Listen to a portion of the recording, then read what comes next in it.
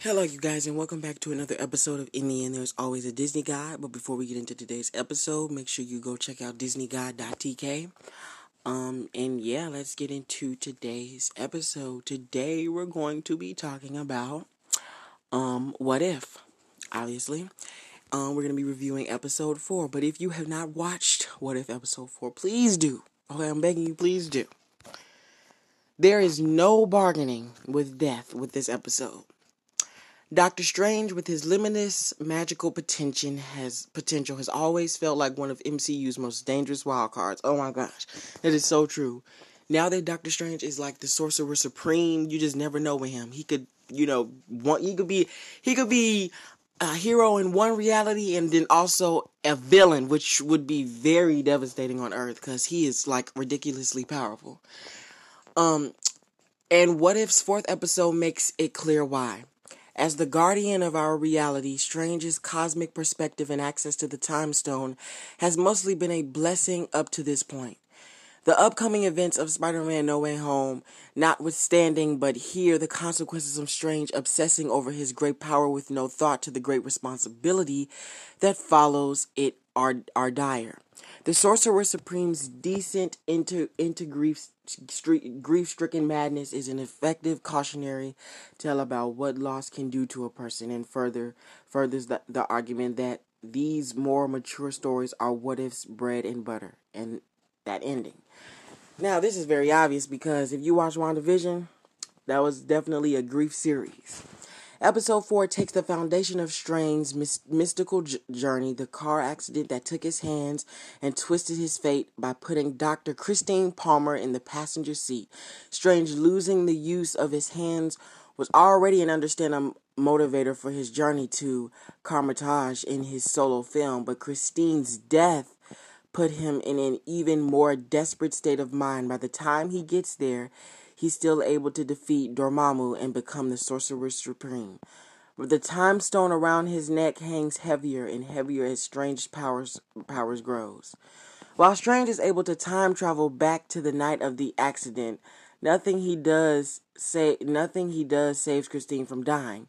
It's a Nexus event, meaning like a Nexus event, if you watch Loki, it's in a specific event that is already planned to happen. And usually the Nexus is the thing that's stopping it from happening, which causes it to branch out, an alternate reality. While our understanding of a Nexus event's importance to the MCU's plot going forward is still growing, the concept is used wonderfully in this episode to represent the effects of tragedy, of loss so painful we'd unmake the world to reverse it. Strange's century-spanning marathon of summoning monsters to absorb their power is a great illustration of this, evoking his intense focus on bargaining with Dormammu at any personal cost, which each creature or evil guardian gnome absorbed. Strange literally becomes more of a monster. There's an element of gothic horror to the whole episode, with Strange positioning as both Dr. Jekyll and Frankenstein. As he learns the cost of meddlesome herbries, What If is a great vehicle for these morality plays when it can avoid dipping too much into the fan service well for easy thrills. Cumberbatch turns into a good vocal performance, especially when Strange's inability to save Christine is turning the screws in his mind. But she does get time to bring some intensity to her performance in her final scene. The episode does occasionally strain itself explaining the temporal shenanigans and overcoming the story by revealing the Ancient One, who used the power of the dark dimension to create two versions of Doctor Strange in the same reality. Strange being half a man, living half a life, is distracting and unnecessary development that feels engineered just to give us Strange vs. Strange magic fight scene at the end. The MCU is getting a little too obsessed with these mirror grudge matches, and all the glowy ropes and portals in the multiverse fail to make the whole "you're literally your own worst enemy" bit feel fresh. In fact, most of the episode's strongest visual moments are the more emotionally evocative ones, like the shadows of Strange's new horde of inner demons giving away to his new gaunt appearance.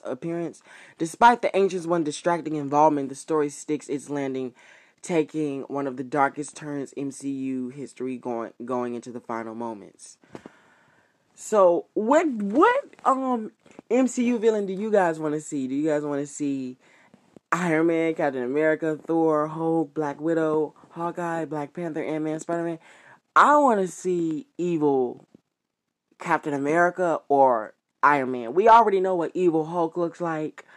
We already know what evil Hawkeye looks like, and if you guys don't remember, if when Loki used the scepter on Hawkeye and I forgot the other one, Hulk.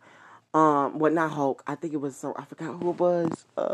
It was Hawkeye and someone else, and he took control of his mind and he was evil as ever, trying to take out Natasha in the first Avengers movie. So we already know what evil Hawkeye is, but mine will have to be Captain America or Iron Man. The totality of Evil Strange's failure comes crashing down on him when the Watcher finally reveals himself, which we get a tease of earlier on when Strange hears him through whatever cosmic noise canceling.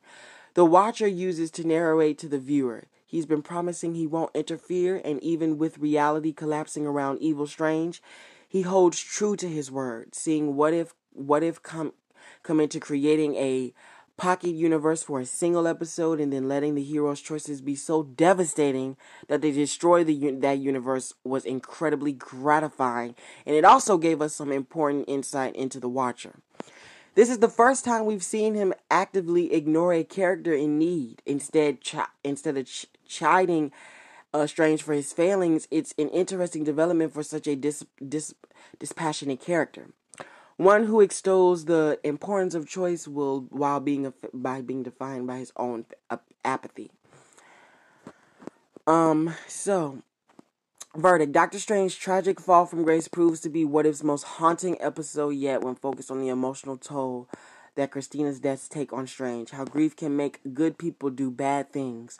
The story rarely falters. Episode 4 may sometimes miscalculate in its use of established MCU tropes and characters, but there's a lot to be said for sticking the landing, and the climax of this episode absolutely nails it. Let's hope Marvel's not in too much of a rush to ruin a good thing by undoing it for the sake of a big fight scene down the road. But yeah, grief will do that to you guys. I'm pretty sure we know this by now. If you watch WandaVision, I'm pretty sure we all know how powerful grief is. But yeah, I hope you enjoyed this review of episode 4 of What If. Make sure you subscribe and follow this podcast on the Google, Spotify, and why do I keep saying Google, Spotify? On Google Podcasts and Spotify. Thank you for listening in, and make sure you follow. You already know, stay updated so you can get updated when the next episode comes out. Be prepared when we review episode 5. You already know what's happening. It's nothing new. Yeah, and thank you for listening in, and bye-bye, y'all.